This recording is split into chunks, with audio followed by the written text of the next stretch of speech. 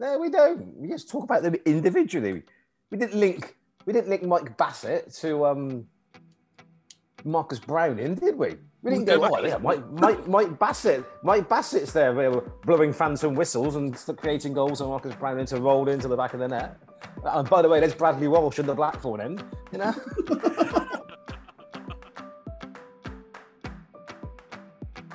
Right, thanks for joining us for episode 2 of the Toe End Bar podcast. Today we talk about sandpits, dog shit on shoes, and professionalism.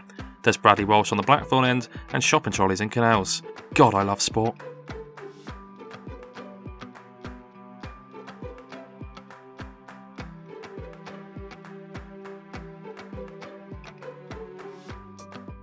So this week I've started with Greg Rutherford winning the long jump on the Super Saturday at the 2012 London Olympic Games.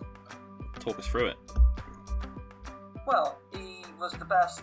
He jumped the furthest in his 3 attempts. It was kind of part of the package, wasn't it, of the day, with the Jess Ennis and Mo Farah as well. So it was like a culmination of those 3. I think I'm right in saying that the 3 events were the long jump was taking place as the events were going around the track, because that's how these sort of things, like Olympic stuff, work. Yeah.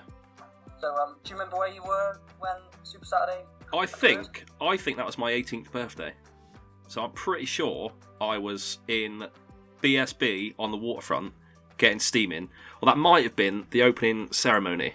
It was one of the two. So either way, I was in BSB. Lloyd's is or whatever it is now. It might still be BSB actually.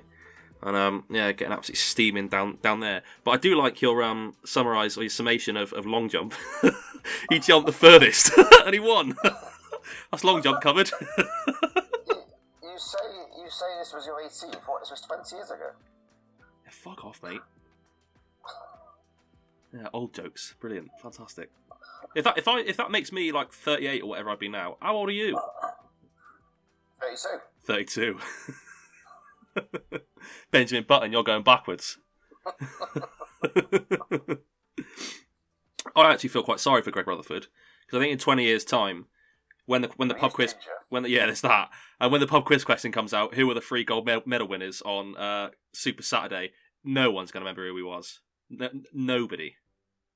Yeah, definitely. He also has struggled with injuries since as well, hasn't he? So, because I don't even particularly recall hearing his name as a medal candidate before. Yeah, he wasn't the favourite. I think it was a bit unsurprised, wasn't it? I think. Yeah, he wasn't the favourite by any stretch of imagination. I think the Australian fella who came second and was lost by a centimetre.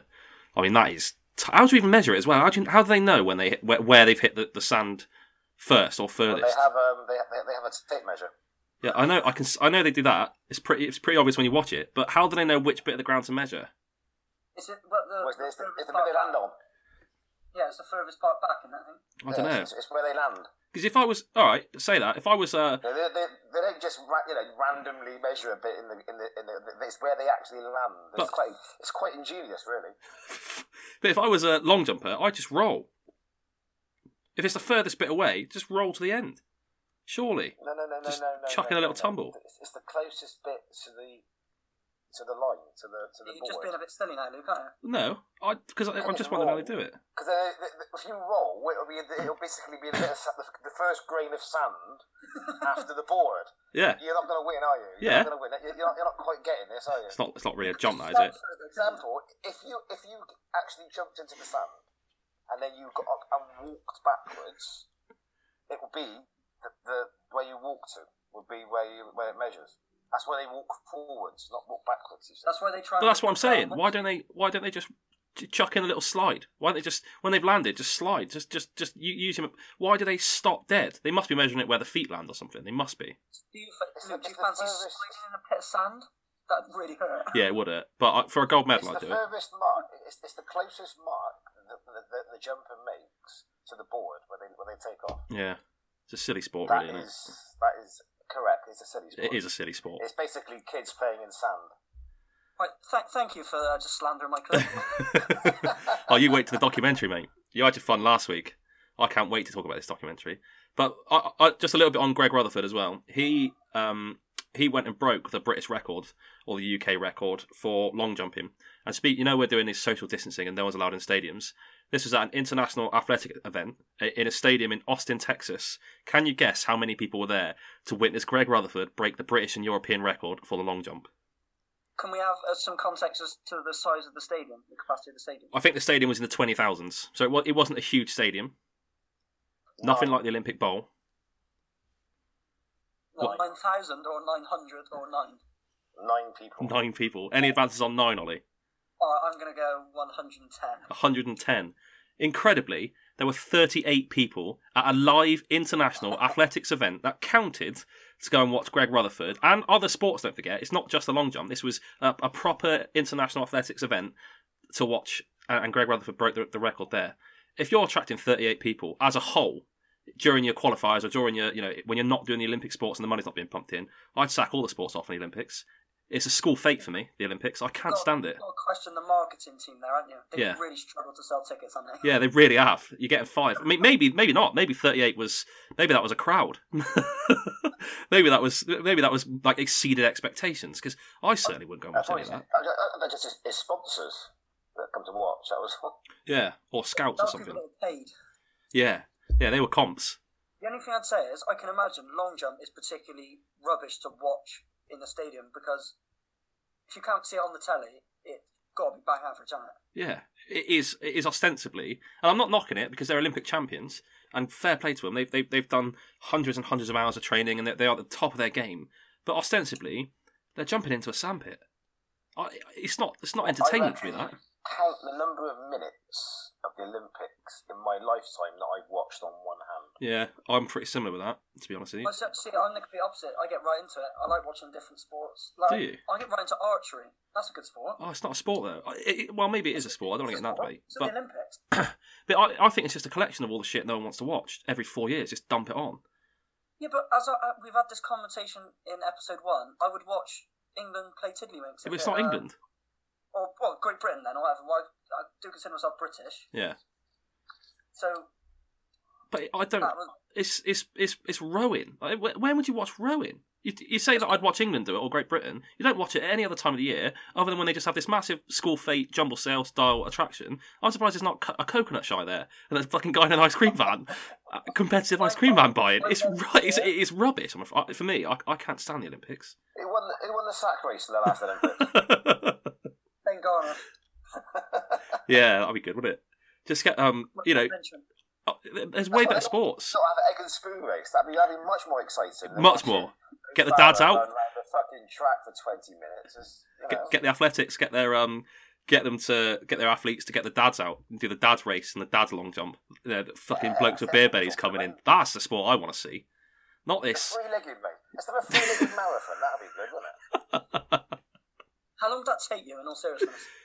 Well, half the time. What? Yeah, let's see how good these Ethiopians are when they got their legs tied together. They could all go around running around for years and years and years and years when they got their legs tied together. Let's get proper sports in there. Three-legged marathon. Uphill as well. Yeah. Steeplechase, three-legged steeplechase. No, jump over the thing of that. Oh, there you are. Well, they've got to make them train in the conditions that the British athletes have to train in. So they've got a pole vote over a local Asda. Jumping in and out of shopping trolleys. Yeah, their rowing training is getting a shopping trolley out of a canal. Yeah. When they're rowing down the river, you've got to try and swerve out of the way. Got swans trying to break your arms. You're going down the water. Well, that's the Olympics covered. God, people come to us for insight. Jesus Christ. Yeah, sorry, Ollie. I feel like we've just shit on your clip a little bit there, but absolutely. So one thing to try, Shannon. I can assure you, I will not be bringing any long jump related clips to the Totem Bar ever again. Good. I think. Can we agree on that? Can we agree on a long jump ban? Can we have that in writing? Yeah. Oh, fucking hell. Right, so, has anyone got anything more to say on the long jump? I know we're going to cover Kelly Holmes in a bit. Yeah, we've just slandered the Olympics. I'm pretty sure later on there's more Olympic-based fun. Stay tuned for that. Keep locked at this end of the dial. Right, so we'll move on to the second clip, which is my clip. It's kind of joint with Andy and my clip actually. I brought Ronnie O'Sullivan doing what was at the time the quickest 147 snooker's ever seen. It was 8 minutes 47 seconds or whatever it was, and in professional cricket, what a dickhead, snooker. I don't know, but the man's a genius. I don't know he can transcend the sport. Fucking hell. Episode 2 is descended into chaos. Very professional operation. Oh, God. So I'll have a drink last night by any chance. No, I actually didn't. I had the tunes on all night. That's what I was doing. I did nothing. But we had Ronnie O'Sullivan playing snooker. I think top 5 athletes or sports people this country's ever produced. And I put athlete actually because he's a keen fun runner, so he can do a 20k quite easily. So I'll claim the word athlete. You can do a 3-legged marathon. Yeah. Now him and Mark Selby, that'd be good, wouldn't it? Can I just question the thinking behind? I get criticised for bringing a long jump clip to the totem bar. You've bought a sporting clip that's played in a pub most of the time. Yeah. Consuming alcohol, and I get some stick for bringing a long jump clip. Yeah. That's madness. How many long jumps you see in the pub? None. We're in a totem bar. Well, I don't know. The snooker, it's the people's game. This, but for me, one of the best sports people this country's ever produced. A genius, a maverick, a natural talent. He's one of those people, and he's also one of those that performs best when he's been pissed off, or when he's wound up, or when he's got something to prove. And I think having a maverick or having a talent like that, a dangerous talent like that, is so good to watch. You could watch highlight after highlight after highlight of Ronnie O'Sullivan. But I think what's amazing about this clip is, have you seen the stitch up of him and Mark Selby? And he does his 147 in the time it takes Mark Selby to play one shot. Have you seen that? I've seen that clip. Yeah. It's remarkable, isn't it? It really is mental. One shot and Ronnie O'Sullivan's cleared the board in that time. Ridiculous. Absolutely ridiculous. You a keen pool and snooker player, Luke? I'm pretty good at pool. Snooker, I'm absolutely terrible at snooker. I think everyone is, aren't they? It's got to be the hardest game in the world to play. It's the hardest game. I think snooker, then golf is the hardest sports in the world to be any good at. You literally have to practice every day for like 6-7 hours to be remotely good. Yeah. Not even in the same class as Ronnie O'Sullivan, because people do practice 7, 8, 9 hours a day and are nowhere near as good as Ronnie O'Sullivan. The bloke is an absolute genius. It's in trouble as well, isn't it, as a sport, really? I mean, the characters are long gone. In the 80s, I'm jealous of Andy, loving snooker from sort of the 70s and 80s onwards, when, they had just a bunch of 30-stone blokes smoking fags and drinking beer, and, They all were in it. Yeah. He'd do 8 pints and make a century break. I can't do that. If I could practice for 10 years, and I'd probably never make a century break in that time. And he's done it pissed up. He's done it seeing multiple balls after every single frame. So during every frame, he would drink a pint. So you imagine he actually played in the World Championships and played in a first to 15 and won 15-14 in one game, and he had a pint after every frame.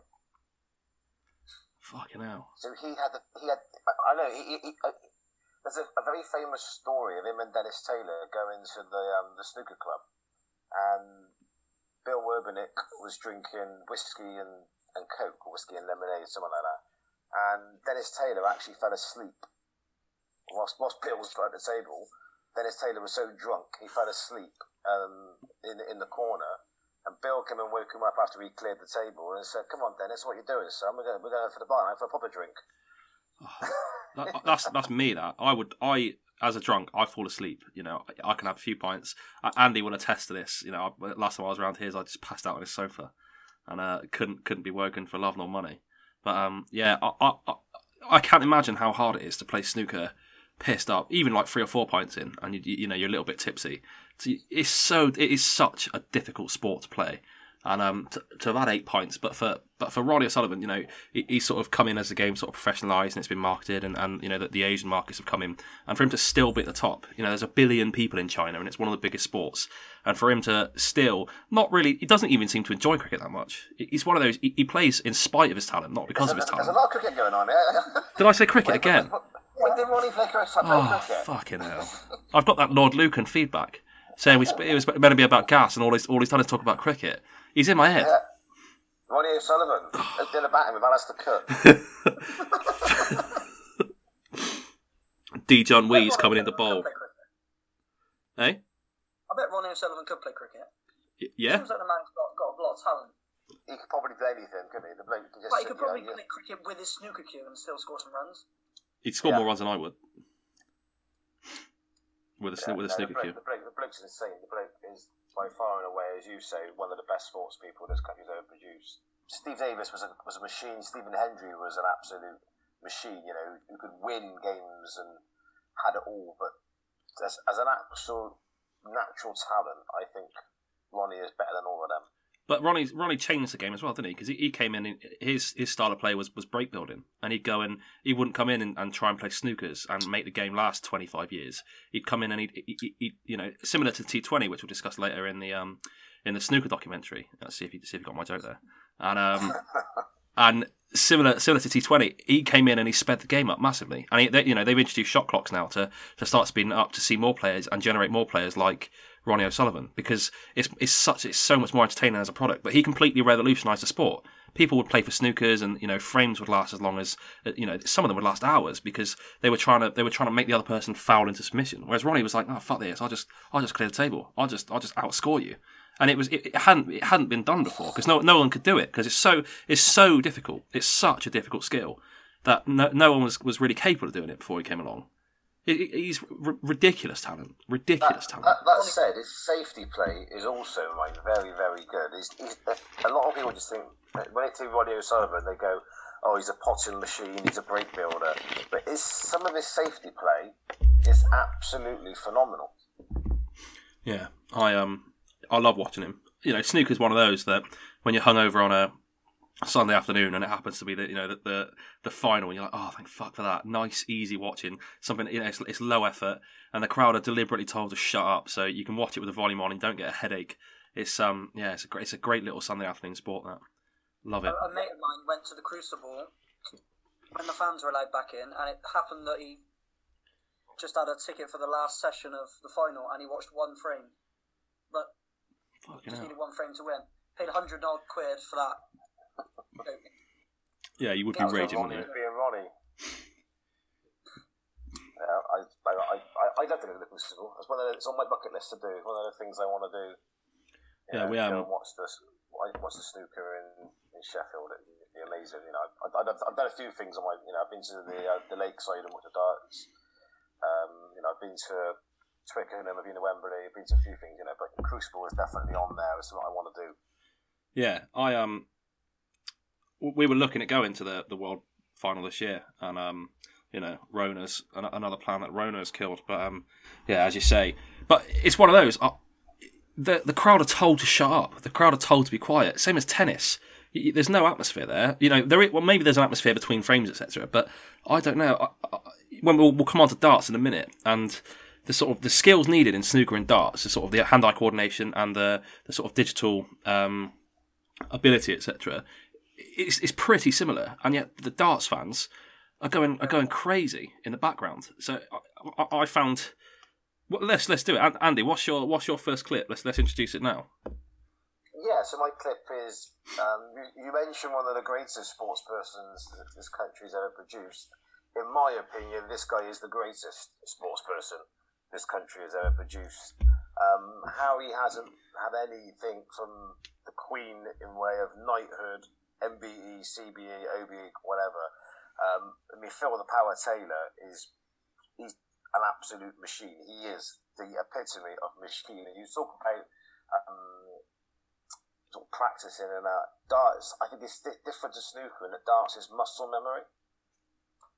Phil Taylor actually epitomises that, because I remember watching a thing where he was blindfolded and he still hit a 180, which emphasises it's not his eye, it's actually his arm is just in complete sync to just throw the same dart every single time. And this particular clip is a clip where he actually hits 2 9-dart finishes in one game. He almost hit 3 against poor old James Wade. I mean, the bloke. I mean, to hit 1 9-dart finish in a game is pretty phenomenal. To hit 2 is just beyond all realms realms of believability. You know, if you said to somebody, I'll get it 2-9 darters today, you just wouldn't believe it. Phil Taylor is, 12-time world champion? I mean, when have we ever in this country had a 12-time world champion or 14-time world champion, whatever it is, and yet he doesn't really get any sort of plaudits at all, really. I mean, the bloke is an absolute genius. I think the New York Yankees have won the World Series in baseball loads of times, even though America are the only country that produces any teams. Yeah. Any team that's won a World Series more than once has done it. It's done a similar feat. But I think for Phil Taylor, the reason I sort of dovetailed it with the snooker clip beforehand was I think it makes a little bit of a mockery of the conditions that snooker's played in, the darts. Because I think Ronnie O'Sullivan's doing a 147, in front of a shush crowd, no one's allowed to make any noise. Phil Taylor is pulling off, some of the hardest shots, some of the hardest individual things to do in sport, in front of sort of 10 piss lads from Durham, dressed as Hitler, singing. He's doing that in front of them.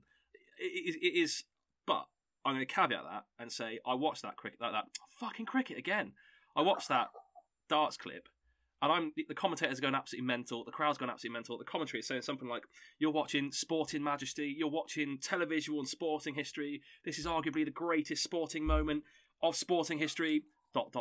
Certainly in darts, he had to caveat that because he knows darts is not anything like the top sport in the world or top sporting achievements to achieve anything in darts because the pool of players are so bad. But I was watching it thinking, no reaction whatsoever. It instilled absolutely no joy, absolutely no pure indifference. Darts. I cannot see the fuss of it at all. Playing it, watching it, I don't understand it at all. It's the worst of the pub sports thing.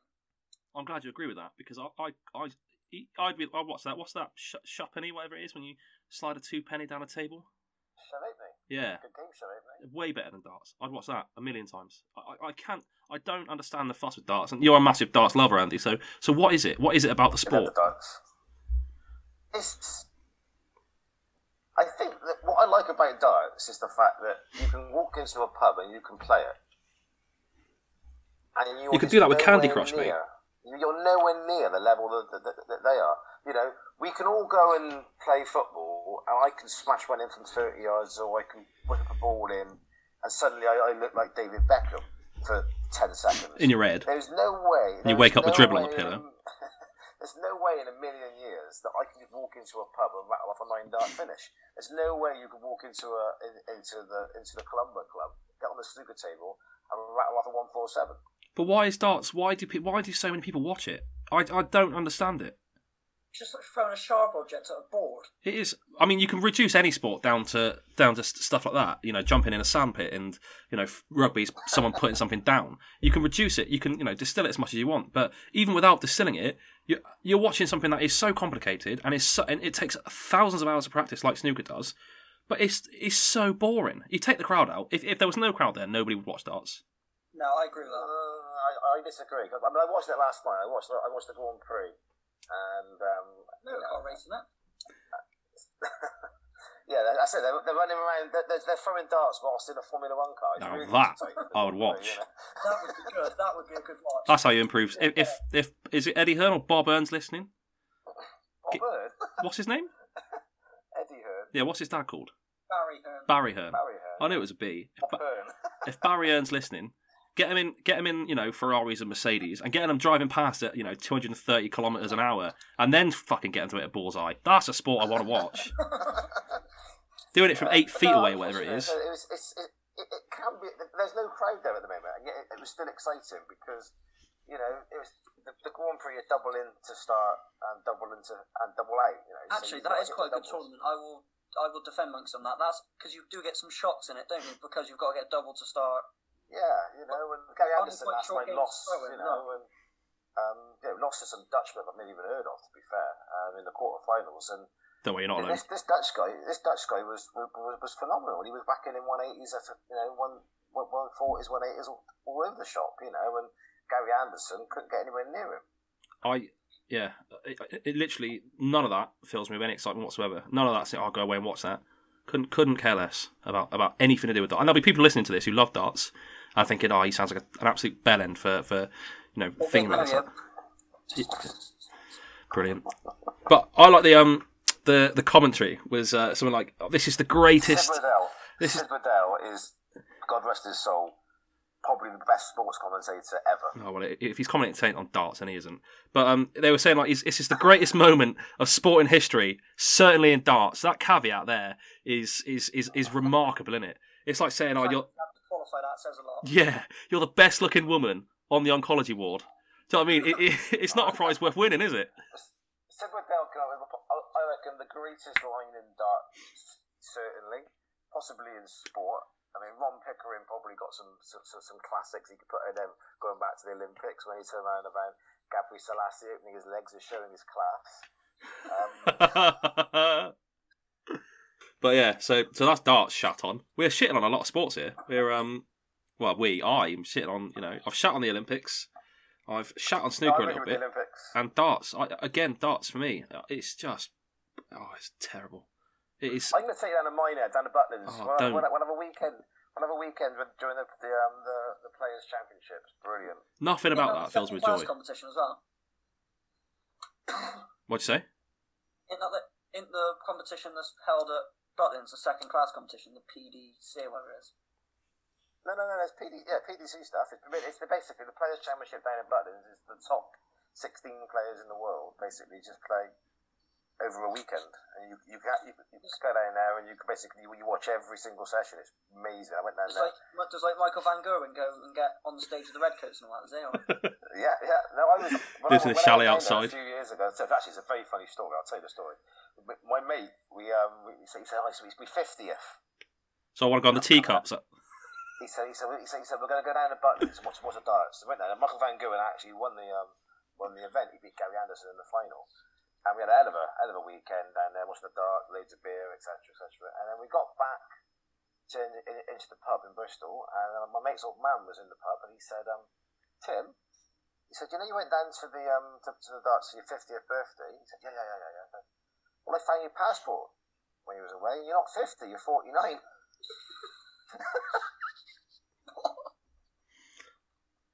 So we went away for my mate's 50th, and he wasn't actually 50. He was only 49. Did you forget how old you are? Did that happen? It did happen. Did it? The funny thing was, his old man only realised he wasn't 50 when he found his passport. Yeah, that's the bit I'm sceptical about. I don't know many fathers who are still in contact with their sons that would forget how old they are, and certainly the 50th, and certainly would need to find their passport by accident to discover how old their son is. I'm dubious. Do you know what makes it even more bizarre? Is that, do you know what year he was born? 1950. 1966. Right. So it's not even like a remarkable year, is it? He's a massive football fan. My dad's born in 1966. But has he ever required his dad to remind him how old he is? No, I don't think so. We did celebrate his 40th and his 50th, but I'm pretty sure we did it on the right years and stuff. Yeah. He wasn't a toddler when you celebrated his 50th birthday, was he? Monksy's got me thinking now. Well, how old you are? No, well, we must have celebrated his 50th in 2016, I'm guessing. I'd say you're probably right. Well, that would be traditional, unless you're Tim, of course. If you would do it in 1966. Do you reckon, Monksy, the bloke that your mate just wanted a weekend out on the beer and just thought, I'll tell you what, I'll just tell everyone it's my birthday. It's a big birthday. I mean, Luke, you've met Tim and Dave. Yeah. They don't really need an excuse to go out on the beer. It's just like David Brent for me. It's like but there will be redundancies. It's like the guy, but it's not your fault. It's not you're 49. You're 50 next year, and he's like, nah, they won't remember. they won't remember.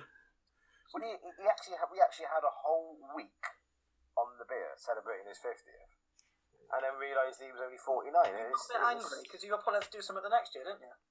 Yeah, exactly. It was brilliant. We went and did it all again the following year. I'm gonna call bullshit on that and say that definitely didn't happen. So it definitely did happen. I'm going to say you had so many beers that you made that story up that weekend. And you can ask him next time you see him.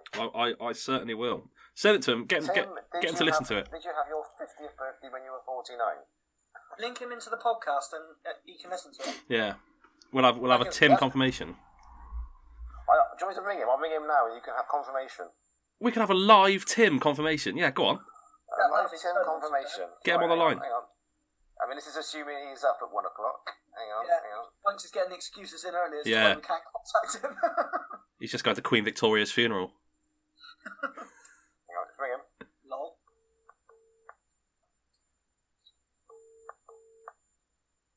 Hello. Timothy. Muncie? All right, mate. How we doing? All right, not too bad.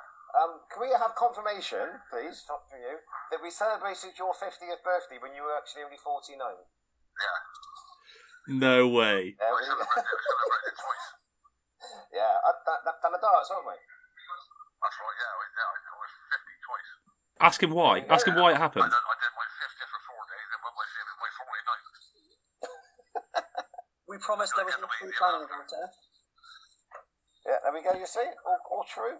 Oh, and Muncie didn't sell it. There, mate. There we go, confirmation. And they're all going out now on Lisa Beck's birthday. Fucking And we're all hell. sat doing this. That is mental. I still want to know why that happened. I reckon he just... I'm still sceptical. But we've had live confirmation. Yeah, there we go. And it's Lisa Beck's. Happy birthday to Lisa Beck. Rovers legend. There's absolutely no chance he's listening. No, he's down Turtle Bay with Tim. Yeah, not now, That's you where they were. pleb. Did you understand how podcasts work? This isn't going live. Live in Turtle Bay where Leader Bear is having his birthday. This is a professional podcast, mate. We pre-record, we edit, and we cut everything out that's shit. Well, Most of it. yeah, which is why it's only an intro. Yeah.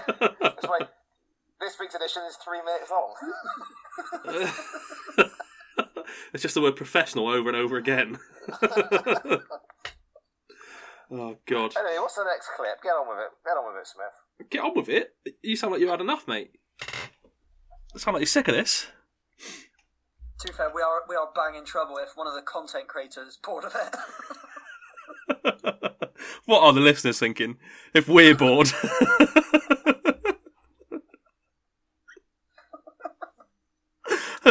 We had such good listener numbers week one. It's just going to be me. We're just making sure it's live on Spotify next week, isn't it? I reckon at least 50% of Monksy's contributions there are going to have to be edited out or you're in court. Oh, we just have to let him just have a final thoughts on it at the end, just so he gets his minutes in.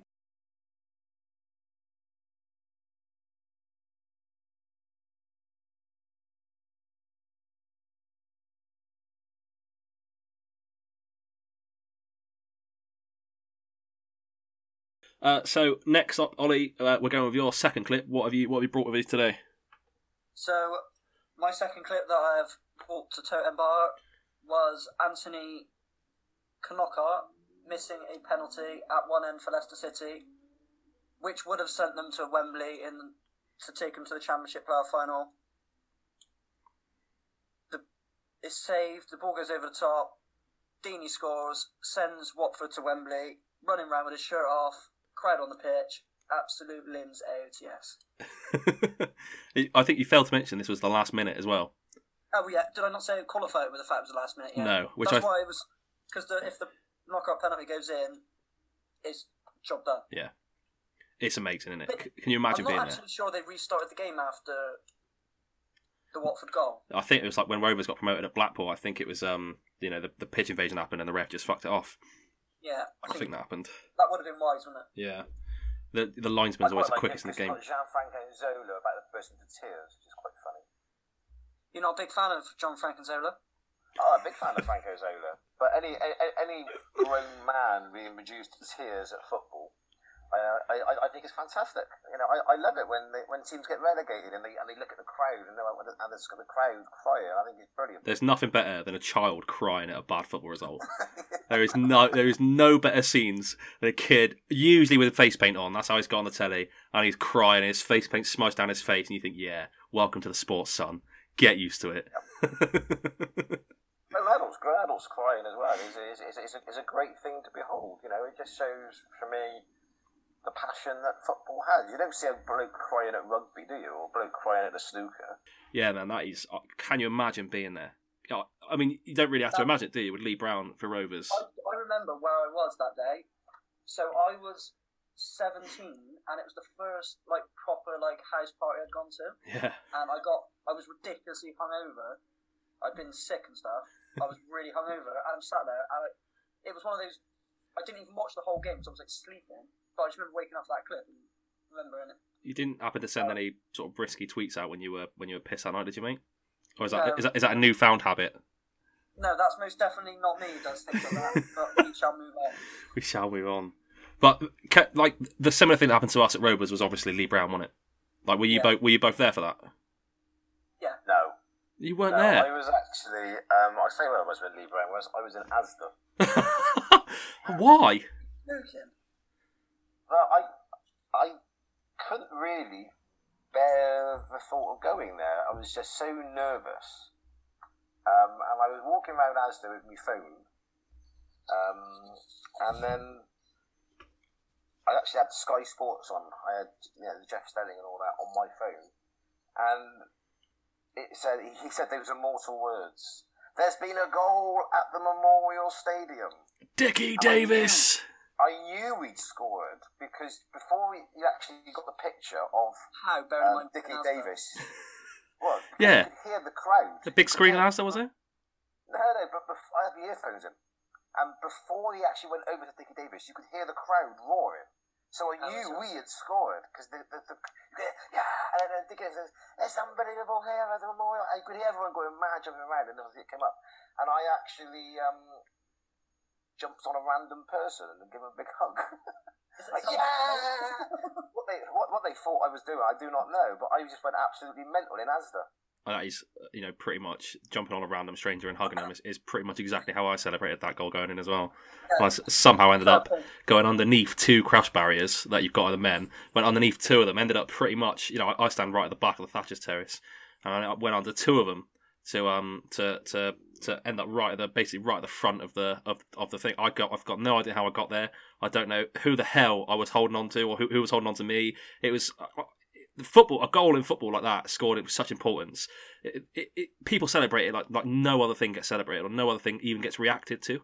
But I don't know any other. There's nothing in my life that would make me nothing else in my life that would make me jump on a random person, surf their back for 10 meters, fighting off or bringing other people on to me, and just literally just diving into this massive hug. Essentially, this 11,000 person hug.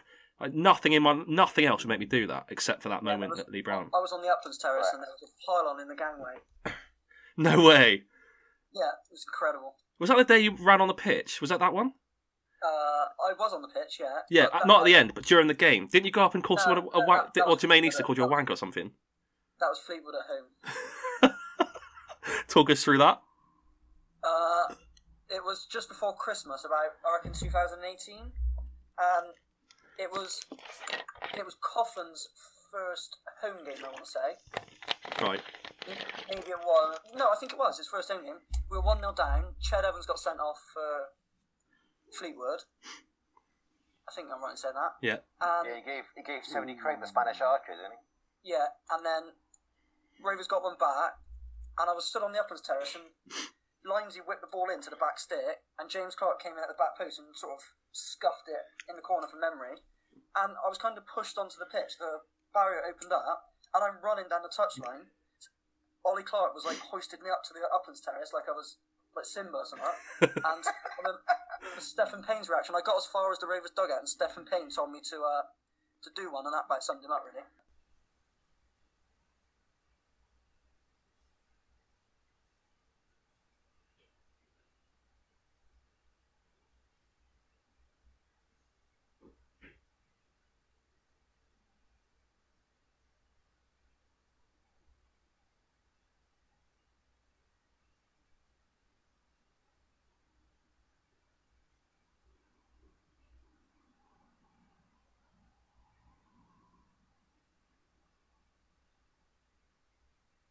My second clip today is the footage of Kelly Holmes' first gold medal in the Athens 2004 Olympics, and it's the 800 meter race that she runs in, and she wins that. Three-legged? Now, eh? Three-legged? Yeah, it wasn't three-legged, which probably would make it a little bit more entertaining going forwards. But what I thought was really good about this clip in particular was she was 8th coming into the final bend, so she had less than 200 metres to go, and she was in 8th of 10. Like, she was miles and miles and miles behind the lead. And then it's almost like she's like, yeah, you've had your fun now, I'll see you in the bar afterwards. And she just fucks past everyone. Like, it's mental how, like, her like, stride length and her speed really, really increases in the last 200 metres. Like, the strategy for that race was absolutely perfect. Obviously, she won it. But the way that she was in, third last, and she comes to win that race in, less than a few seconds away from the line. I thought it was amazing. To think I got slandered for bringing a long jump clip. Yeah, but this is athletics. This is running. This is people running around in a circle, Ollie. Yeah. Come on, this is much more exciting. Yeah. I'm definitely wrong on this one. But people jumping into a sandpit, people running around in a circle. I mean, come on. The reason I chose this really was for a little bit of what, not necessarily on Kelly Holmes and the Olympic race. To be honest, I chose it because not one person refers to that as women's athletics. Or a women, it is the women's race, it's the women's 800 metres, but nobody refers to it as you've got athletics and women's athletics. You've got the men and the women, and they're both seen as credible individual sports on their own merit. You also, you get that in tennis. It's not women's tennis; it's tennis played by women. Football. I've always thought that. Why is it always referred to as women's football? It really, really pisses me off. One of the things, it really, really pisses me off that women's football doesn't get the respect and the credit that it deserves. Yeah, no, I agree. It's like, even the teams, you've got Liverpool Women's FC. Why do you need the women's bit in there? Why? As you say, in no other sport is it referred to as women's golf. It's just golf. Yeah. But without just on a purely practical level, they've got the same name, so they do need some. What we're saying is really that Liverpool should be Liverpool Men's FC. Yeah, we don't call it Liverpool Men's FC, do we? No, no, that's true. But I'm just saying there is a need to distinguish, isn't there? Because like if you're playing golf, you haven't got the same name. Context is important. You wouldn't talk about, if you're talking about women's football and you mention Liverpool, you assume you're talking about a Liverpool women's team. It's always like, and they want equal pay, or women's football is a rubbish sport, and it's not. Like if you compare it to the men's, then you're making a ridiculous comparison that no other sport gets that comparison. Like, no other sport gets the men and women's comparison. The women's sport that I do really like is women's cricket, because when women's cricket's played, all the shots are proper shots. In the men's T20 in particular, there's a lot of, like, I call them tennis shots, just sort of hanging back and just hacking at it. And they've got the power to just clear the boundary. Whereas the women's shots, they're all like traditional orthodox cricket shots. Yeah. But it doesn't get compared to men's cricket. So, write it off, because, Kelly Holmes, her 2 gold medals aren't tarnished because she beat 8 or 9 other women. No one says why she wouldn't have done that against the men, because it's not a valid comparison. And comparing women's football to men's football is also not a valid comparison for loads of reasons. Not least that women's football was banned for 75 years in the UK. It was the biggest sport in the country. Pre World War One and during World War One, it was the biggest sport. People went to watch women's football because all the men were out fighting. And women's football was seen as a threat to the game because of the quality of it. So and obviously handily a clip went viral this week, didn't it? The Corinthians women's team scoring that absolutely ridiculous. What a goal that was! Unbelievable. Goal, wasn't it? And so if I ever see these fucking tweets again online saying, and they want equal pay, of course international women want, the same pay as the men do. Of course they do. Yeah, but that's not going to happen, is it? Let's be realistic about it. But they should. There's no reason for it not to happen. Well, it is, because they don't bring in as much money. But it's not.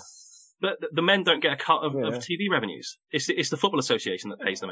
Well, they do directly, don't they? Maybe not in international football, but in club football, like the Premier. That's why the Premier League players have played more. Well, they are better. Than the Championship. There's also more money involved in that league, isn't there? Whereas there isn't. You don't see people walking down the street with a woman's name on the back of their shirt for whatever reason. You've completely missed my point. I'm not talking about club football with women. I'm not saying that the women's club game should have the same weekly pay as the men's, because you're right, the market dictates what they get paid. International football, they are playing the same sport, they're representing the same nation, they are not being paid by advertisers. The people who pay international footballers are do they get the same prize, though? But it's irrelevant. It's that if you listen, the people who pay international footballers are the associations. So Well, you've got the that's- exact same sport, the exact same representation. They're represent. It's the same conditions they're playing in. They should But- be. They but should then be. do paid they to pay get- them. The only thing Do I they say get is 80,000 watching England- England women against, I don't know, France? Would they get 80,000? Would they sell Wembley out? Probably not. I'm pretty sure in saying that the England players donate their money, their international fee to charity. Do the women do the same? Why would they? Why- They why- don't. No. No, they don't. Because you want equality. No, it's not about But that's ridiculous. They're not paid the same as the England footballers. The England footballers. England live out footballers on the don't get top paid. England footballers don't get paid. Ollie's right. They They do get donate paid. They donate their wages Yeah. to charity. Yeah, but no. England footballers do get paid they get paid a salary. They donate that salary to charity for the men's. The It's women's, an appearance fee. oh not my a God. salary. they don't get, the women don't donate it because they don't receive the same payment at club level. So they don't, it's not the same comparison. It's not a valid comparison because you've got men earning, between £5 and £50 million a year playing football. You've got women earning 75 grand a year. But there's absolutely no way you would donate your salary to do that. If you have a look So at the sports where women's sport is probably getting the same sort of level publicity as in watchers. So golf, for example, the prize money in the women's golf is as high as it is in the men's game. Tennis, they're now getting paid the same because they got the same crowd watching. You go to Wimbledon, whether you're watching the women's final or the men's final, it'll be sold out. But Wembley isn't sold out when England play. Well, it is. They sold out their last game at Wembley when they played. They don't sell out all their games in the same But way.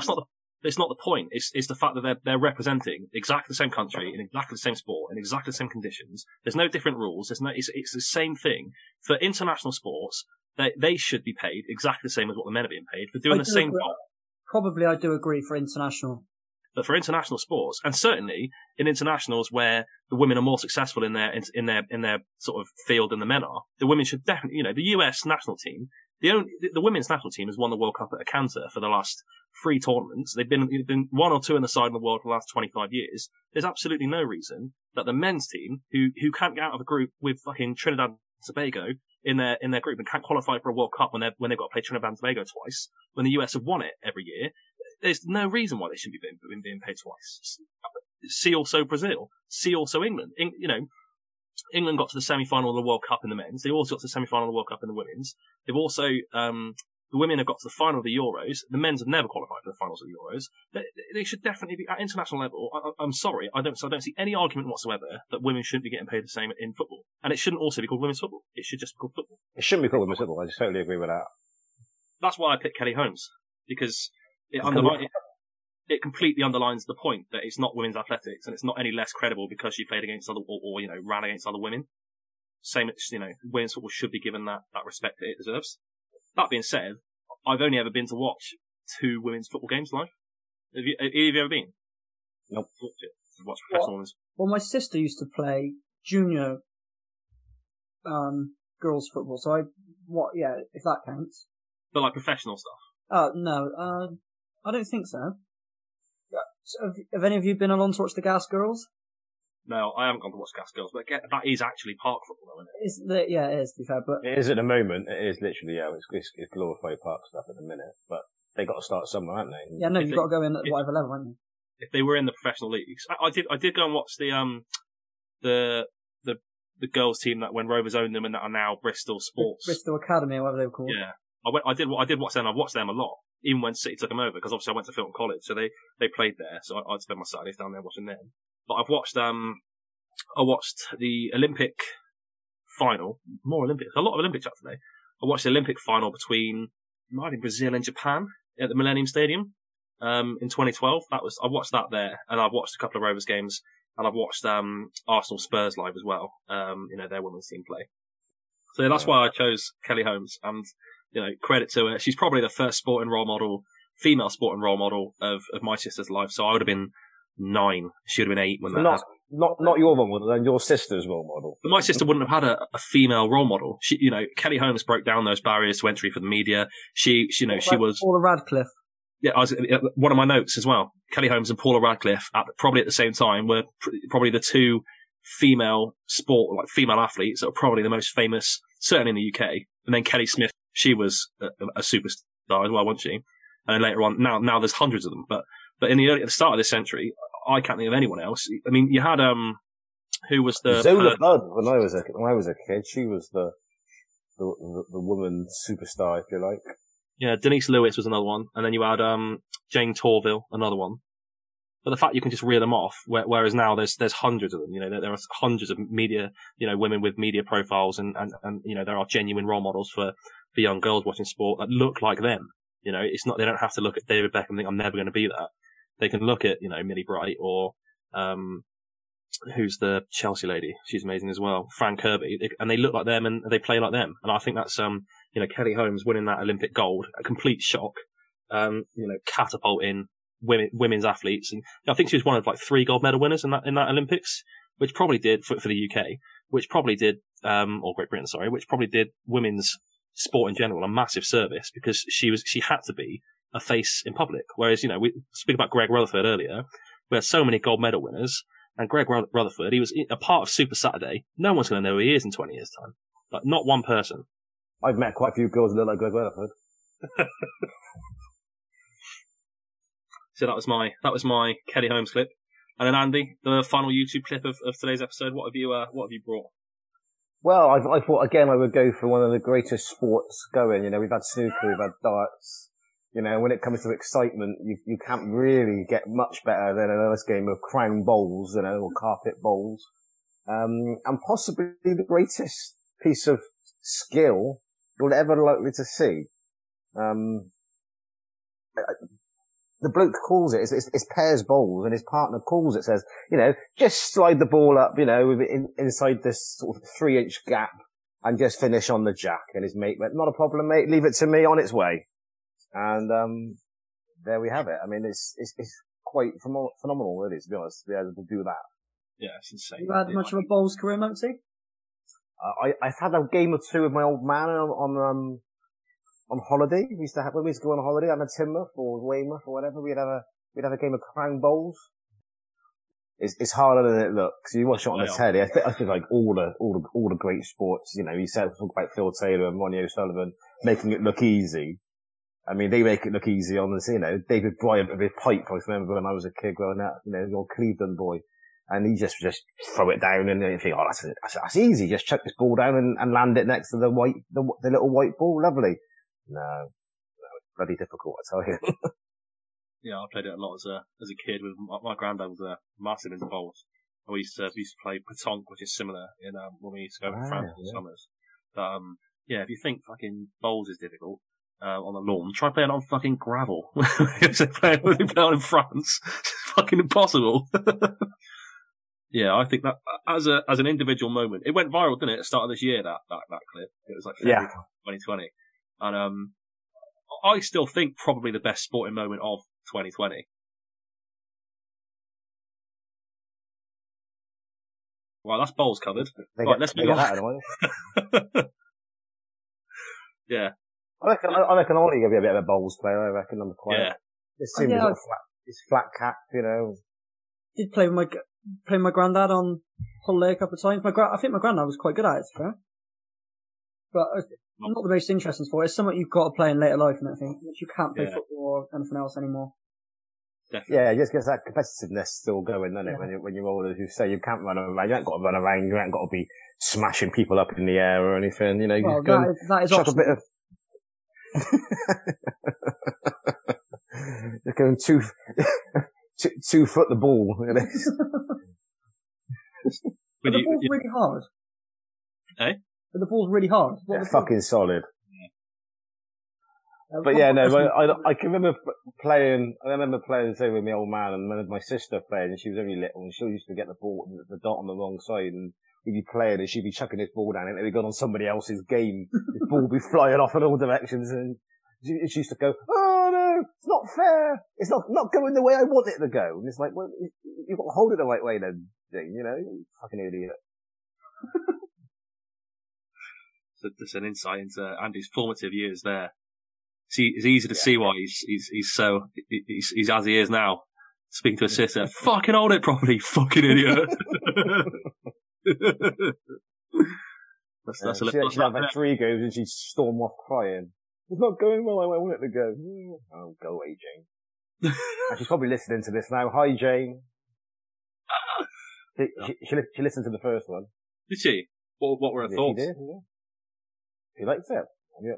She's even signed my old man up to Spotify so he can listen every week now and all. Oh, yeah. I've noticed you've reined your swearing in a little bit this week. Right. Shall we move on now, chaps, to the cricket documentary that Ollie asked us to watch this week. Why don't you introduce it, Ollie, and tell us what it's about? Were you not a big fan of it, Luke? Before Go on your little soliloquy, mate. Introduce he's it to... He's a heathen. Ignore him. He's a heathen. So, I was in charge this week of providing the boys with the documentary to watch, and it's basically 2 cricketing journalists set out on a mission over a number of years to assess Test cricket, the health of Test cricket.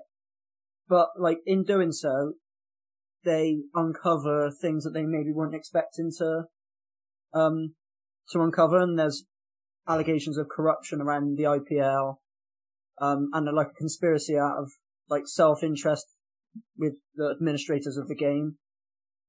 They follow the chairman of the ECB, Giles Clarke, who comes across as at best a bit arrogant, and at worst just completely corrupt. And cockwomble is the word I would use.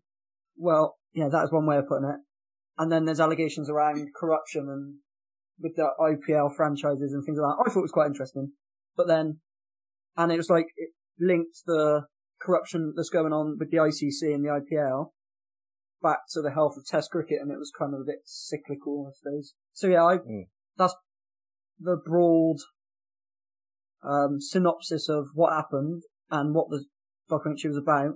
Bearing in mind, I gave Luke absolute pelters last week for his documentary on a baseball team.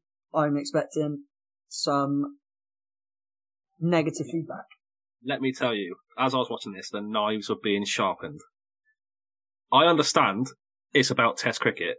Did it have to feel like you're watching a Test cricket match? It was the most slow-paced, boring documentary I've ever seen.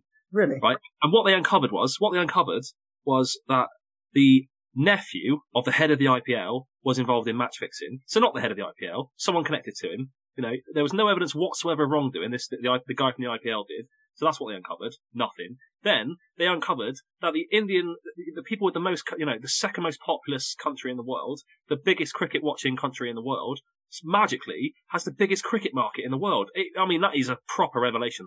And what they've also managed to discover is that T20 cricket is faster and more entertaining because to the layperson who likes cricket, because it's over. Firstly, it's over in about 3 hours. Secondly, the shots are massive and they're bigger. The scores are pretty similar, so it's a faster, more entertaining product.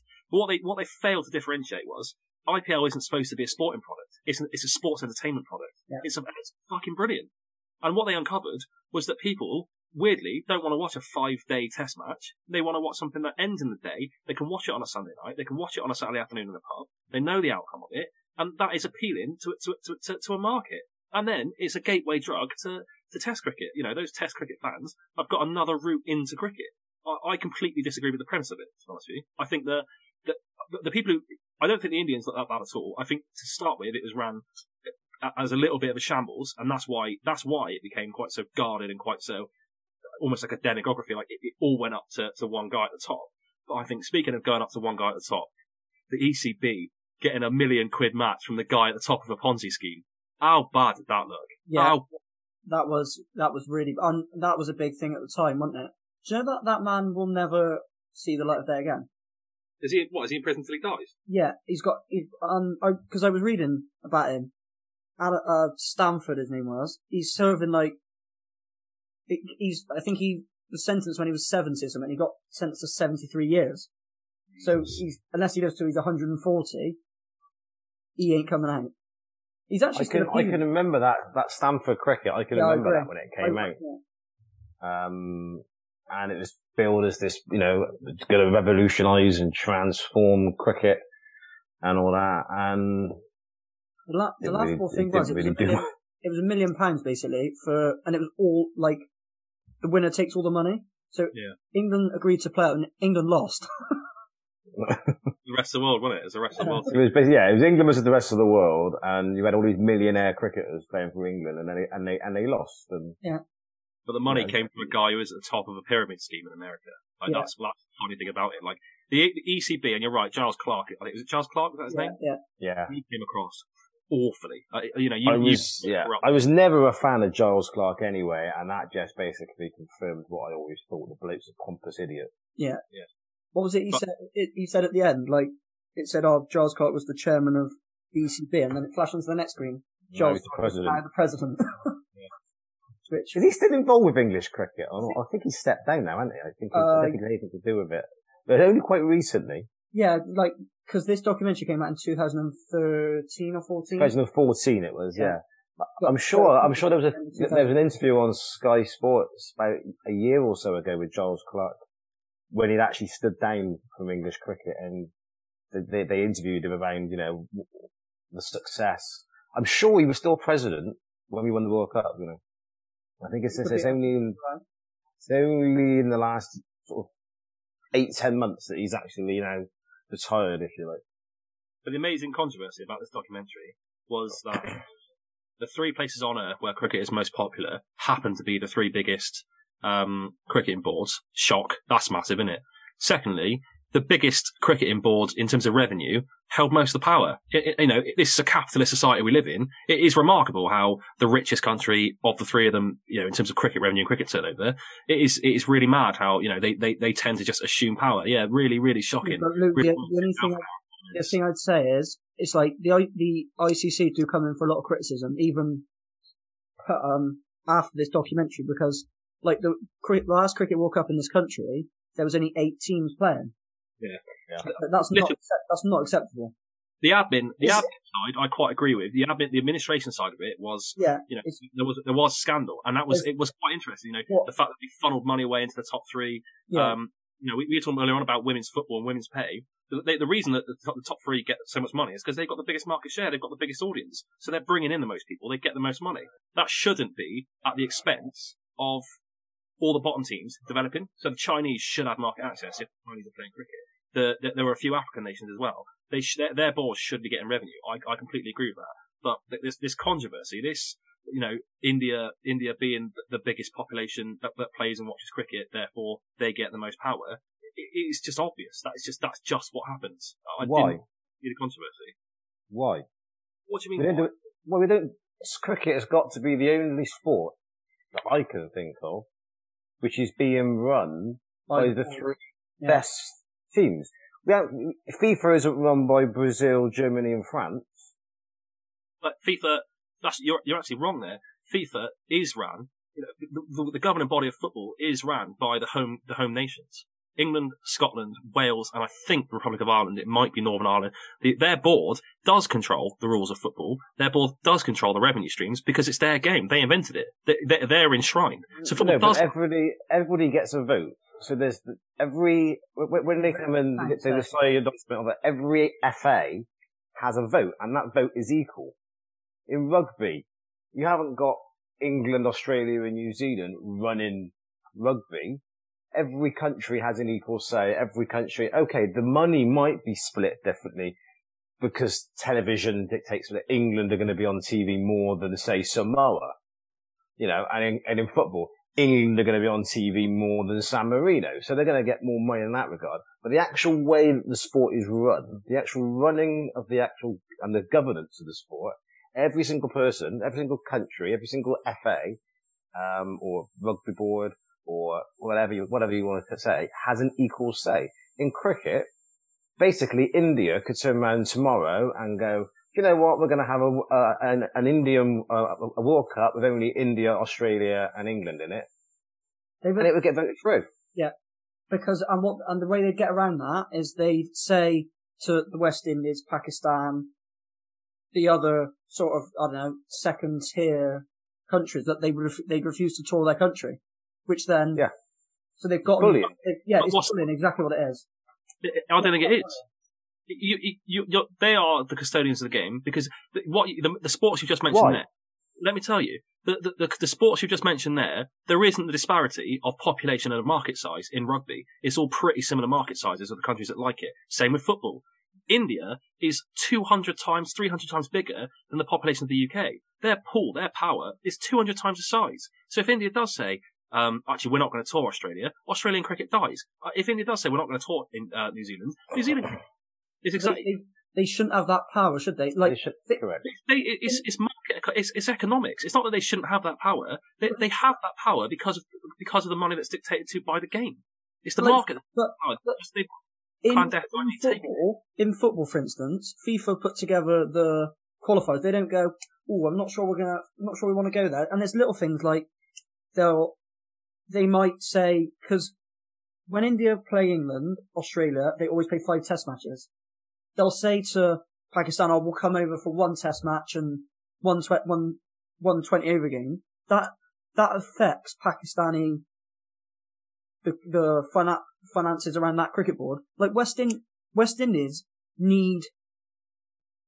they came over this summer in the middle of a health pandemic because they were so short of money and the opportunity they were given was basically save their cricket board financially.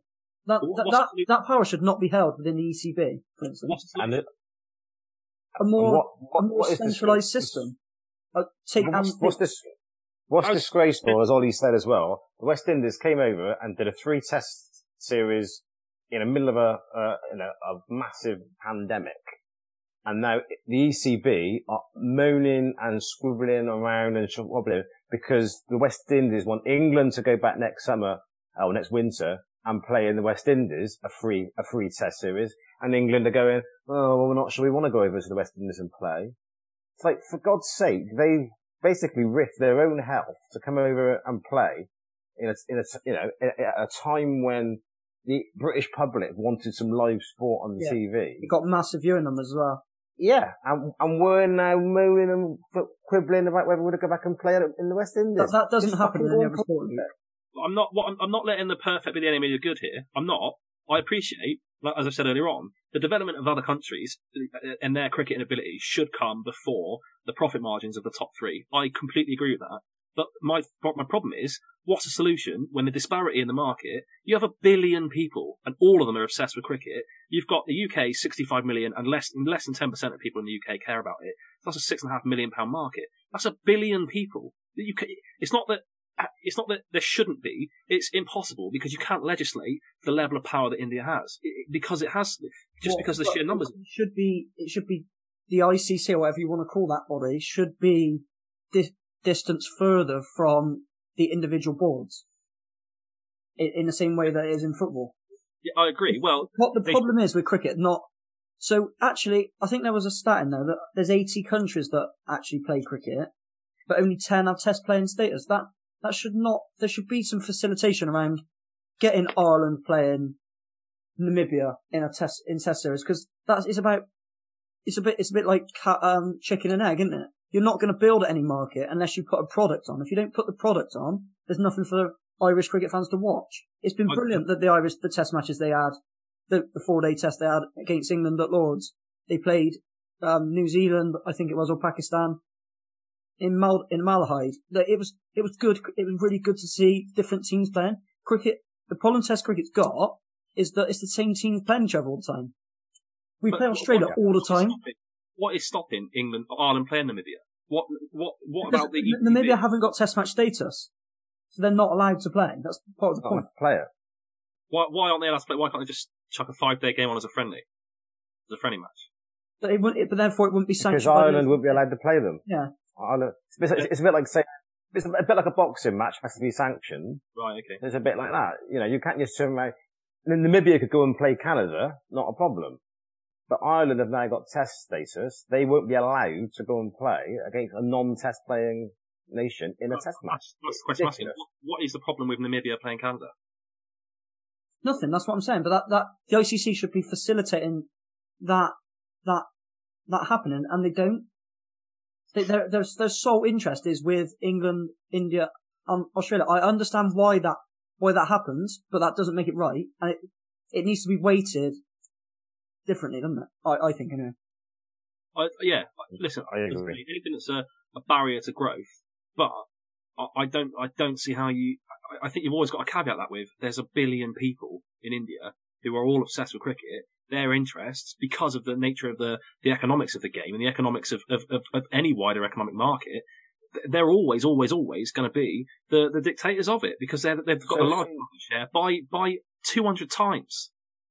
So your theory, and let's just say football takes off in America massively, then America gets to tell us how to run the game because they've got more people.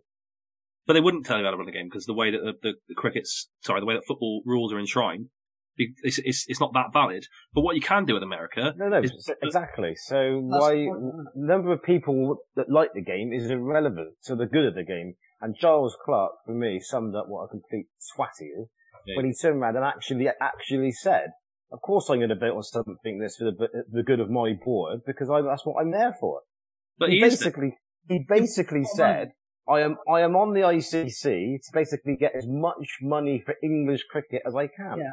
That's not government. That's corruption. Can I just ask you a question? What's the job of the head of the Namibian board? What's his job? Well, to generate as much but this should income for Namibia. But this is for Namibia. And that's exactly where it's wrong. The heads of the board should be there for the good of the game, and that comes second.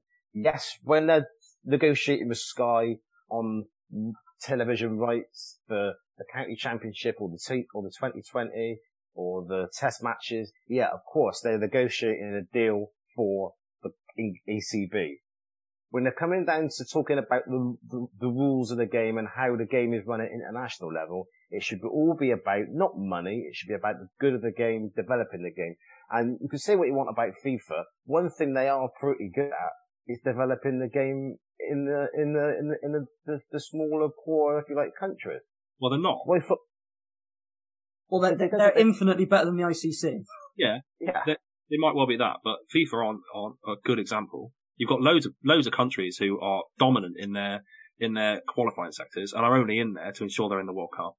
That's why New Zealand barely have. Of course. It's not perfect by any imagination, but at least, like take Gibraltar, I noticed won a game yesterday.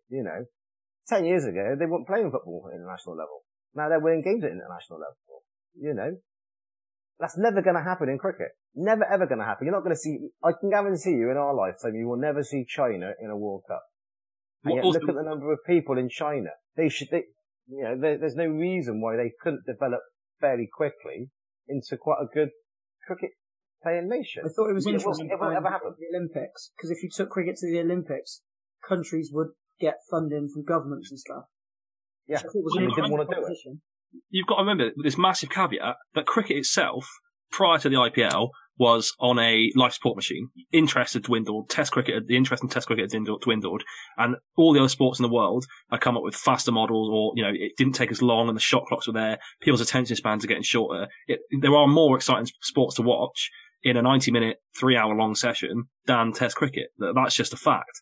The caveat you've got to remember is the reason that India gets such a large share is because they've taken cricket off the life support machine that it was on. Cricket was on the verge of dying. Actually, when you talk about the IPL, and I thought it was interesting in there that I think one of the people that the journalist spoke to basically said that the IPL isn't really sport. It's basically a new Bollywood. You can question how pure of cricket it is if you're a cricket traditionalist. To be fair, because they're all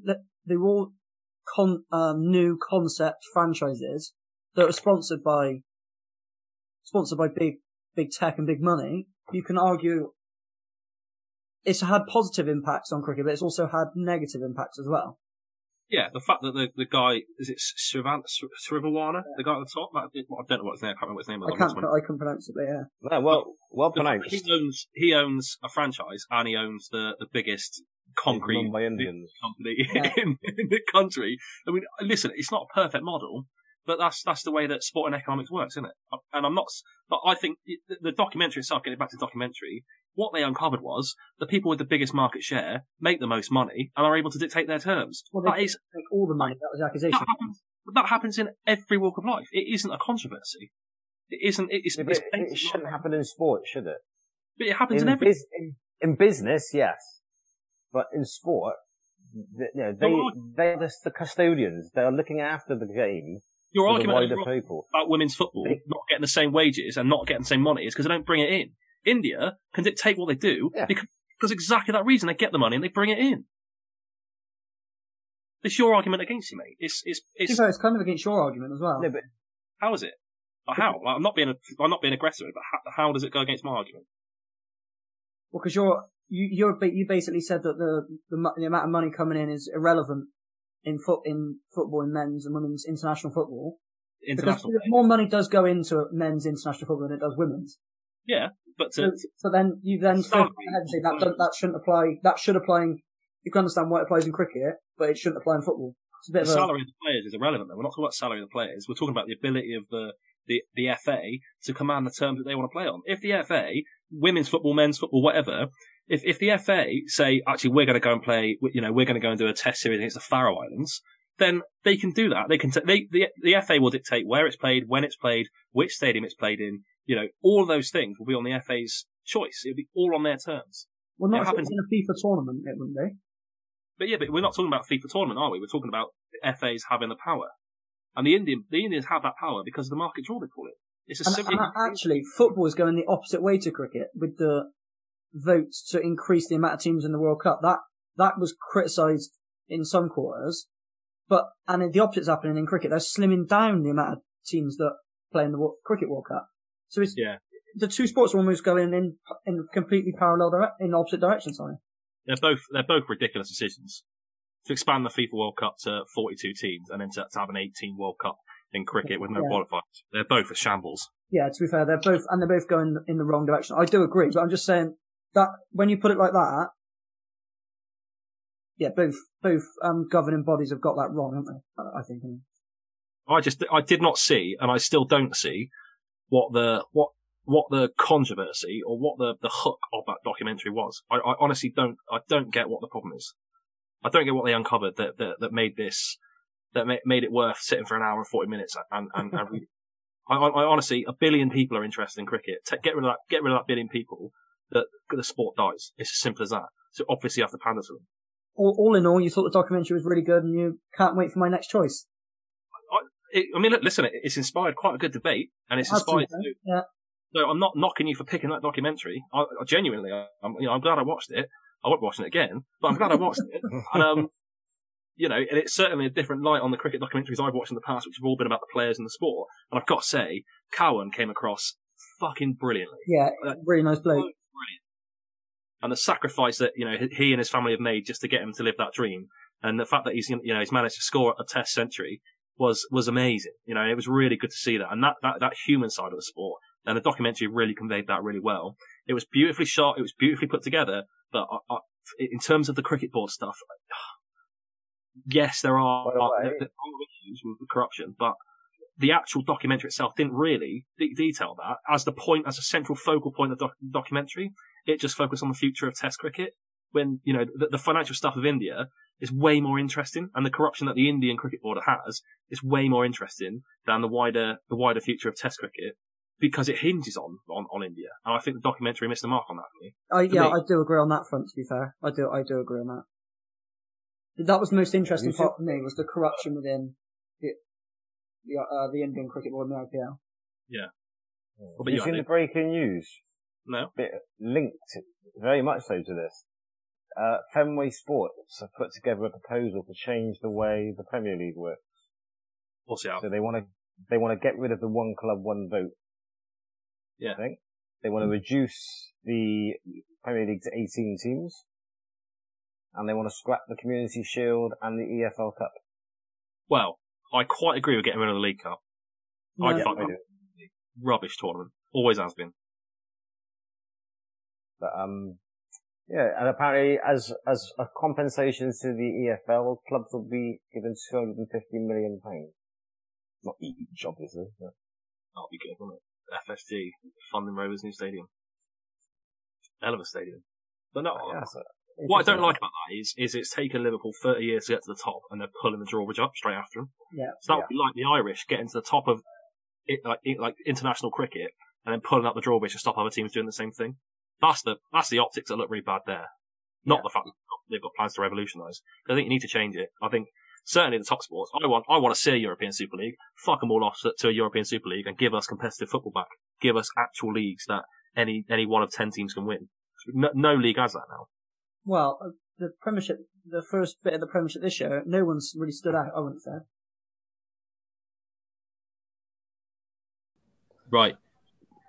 Are we ready for our new feature? Yes. This feature is called the Fixture Memory Man. Now, Ollie, I've heard it on good authority that you are an unbelievable memory glot. Is this correct? Yes. Fantastic. Right. I'm going to test that memory bank of yours. Do you remember on the 4th of September 2004, Bristol Rovers 0, Shrewsbury Town 0? Yes. Oh, he's good, isn't he, Andy? He's good. That's good knowledge. Good knowledge. I mean, Pass the test. I don't recall that. I don't recall that game. There'll be more from the Fixture Memory Man next week. Right. Are we ready for round 2 of Andy versus Ollie? Yes. Oh, he's good. He's good. It's the wrong feature, Andy. Right. Sorry. Right, are we ready? Are we ready for this week's Andy versus Ollie? I can't wait. Let's go. Let's go. This is probably the highlight of my thing last week. I really enjoyed it. So this week's Andy versus Ollie. Ollie is currently 1-0 up in the series. So we'll go. Not for long. We'll let Andy go first here. This is higher or lower on football stadiums worldwide capacity. Like, play your cards right. It's exactly what it is. Have you got any dollars coming to do the dealing? No, sadly, it's just me. So I've got 10 stadiums, and you've got to tell me if it's higher or lower. So if the next one's higher, then obviously you know how higher or lower works. I don't know why I'm explaining it. Wow, yeah. I'm glad you explained that because I was a little bit confused, to be fair. It's clear as day now, isn't it? It could be a whitewash. Ollie might not even have a chance to score a point here. It could be that good. So It's whoever gets over the line. Is whoever gets over the line. We're not going to do, if you get one right, you get 1 point. You win it if you win at the end. It's as simple as that. All right? Right. This is incredible. It's tense stuff. The tension is building. I'm nervous. We're going to start with the Bernabeu. Now, the Bernabeu has a capacity of 81,044 currently. They are expanding it. The next stadium is the Stade de France. Is the Stade de France capacity higher or lower than the Bernabeu? Higher. That is incorrect. I can start Muncie. Stade de France has a capacity of 80,698. Close. So it is close. The next, so Ollie, it's you now. You got the chance to run home. You're like Kelly Holmes from our clip earlier on. You do. Open your legs and show your class. Is the Allianz Arena in Munich higher or lower in terms of capacity than the Stade de France? Lower. It is lower. Yes. 75,000 exactly. Boom. Which I don't believe, actually. But 75,000 is the official verdict.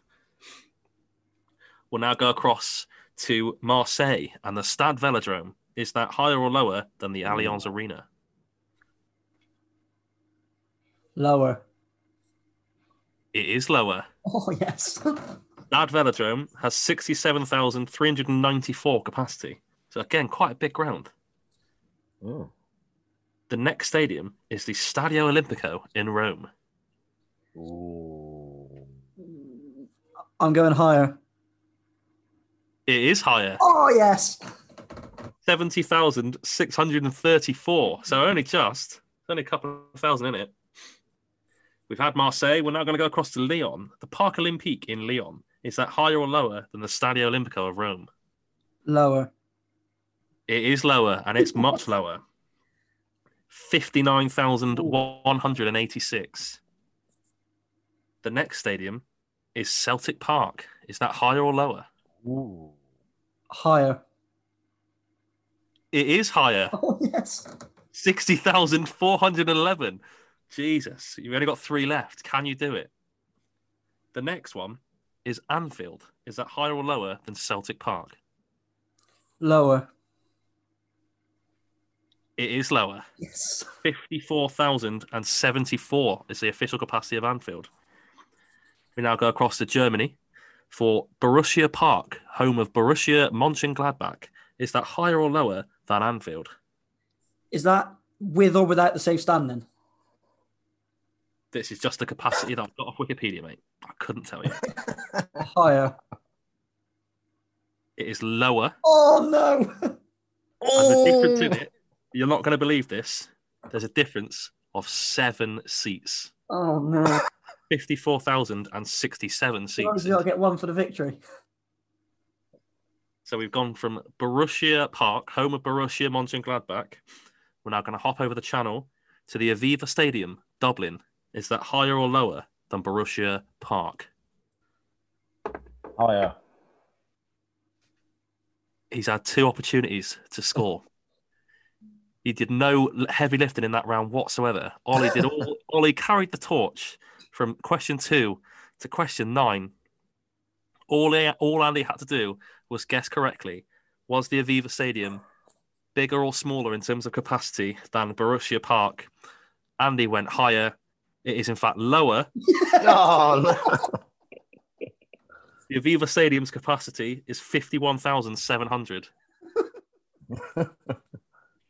Oh, it's a good game. It's a good game. Stupid Glory. game. The glory has gone to Ollie. What's your thoughts, Ollie? What are your immediate reactions? I'm so happy to have won that. I thought I'd thrown it away there, but Monksy really was drama. confident that, wasn't he? Monksy, what are your thoughts? Stupid game. Oh, you bottled it. You bottled it twice. Oh, that was good. That was good, wasn't it? Good little. I enjoyed that. Yeah. Very good. Right, that's been done in terms of content and schedule. I've got nothing else for you. We could do a quick game of Andy Monkhouse, see if Andy can. No, we're not playing Andy Monkhouse. See if Andy can pull back his dignity. Seeing stupid games. Well, that's it then. I think unless either of you've got anything else to say, have you got any sort of plans this week? Anything exciting coming up? Nope. No. Well, next week's is going to be.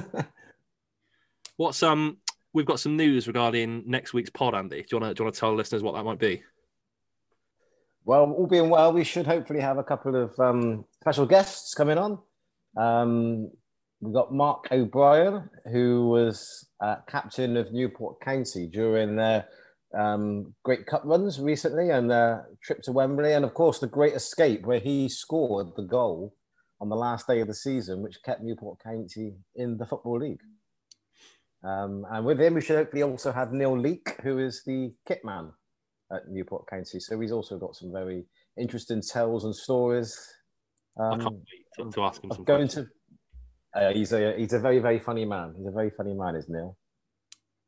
So yeah, it should be good. We've got apparently as well, Mark O'Brien's went into his hurling. So you might want to get some hurling questions ready.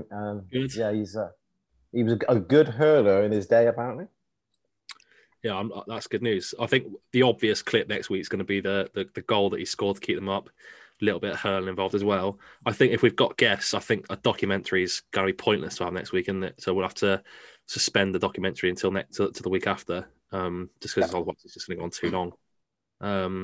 But no, that's really exciting. It's really, really good. That'd be a good laugh. That. So you're going to record that at the Columba Club, are you? Well, we can't because there's bingo on. So what we're going to do? They're just going to come around to yours. I don't know. I got to speak to Neil on Monday, and we will firm up all the arrangements. In fact, he might be at the club in a minute when I go out there. So we could just do in the Vatican. The Vatican. Papa Francesco is on the door, mate. Lovely stuff. Cool. So that's exciting. I started the new job last week, and I wanted to talk about this earlier, but I completely forgot. And what is it about starting a new job that turns you into the dickhead in the room? Like what you do things that you just never normally do when you start a new job. So I started, and it was obviously the Rona's going around in a minute, but I was having sort of breathing difficulties that day. I just had quite a tight chest, so I took vapor rubbing on my first day. So I'm not only am I the new guy, I'm the dickhead who turns up with fucking vapor rub, Smelling of Vicks. smelling of Vicks on his first day. Like what a rubbish first impression that is. And it gets worse. Second day, I'm not only the new guy, I'm the new guy who started with vapor rub on his chest. I'm also then the new guy who started on his vapor rub on his chest on the first day. On his second day, came in with dog shit on the bottom of his trainers. So yeah. You're knocking them out the park here, mate. I've got so many friends. You got a job to go back to this week? Yeah, apparently so. And then what I've also done is, because I'm quite a stingy bloke, I lead as frugal a lifestyle as I can. I thought, and they wear like smart casual stuff. So I thought, do you know what? I'll just buy the same t-shirt and just have the same t-shirt to wear every day. So I've got 8 pairs. I've genuinely got 8 pairs of this grey t-shirt. So not only am I the dickhead who turns up in the vapor rub with the dog shit on his trainers, I look like the bloke who wears the same clothes every day to work. You look like Homer Simpson. I'll see if I can dig it out. Hang on. He's Homer. He's coming in like a white t-shirt and blue trousers every day. So that's that for this week. Thanks for listening. We're at Toe10 Bar on Twitter. We will have Mark O'Brien and Leakey, the Newport County Kitman, next week as special guests. And following that, we have a very interesting county cricketer joining us. Stay tuned for more.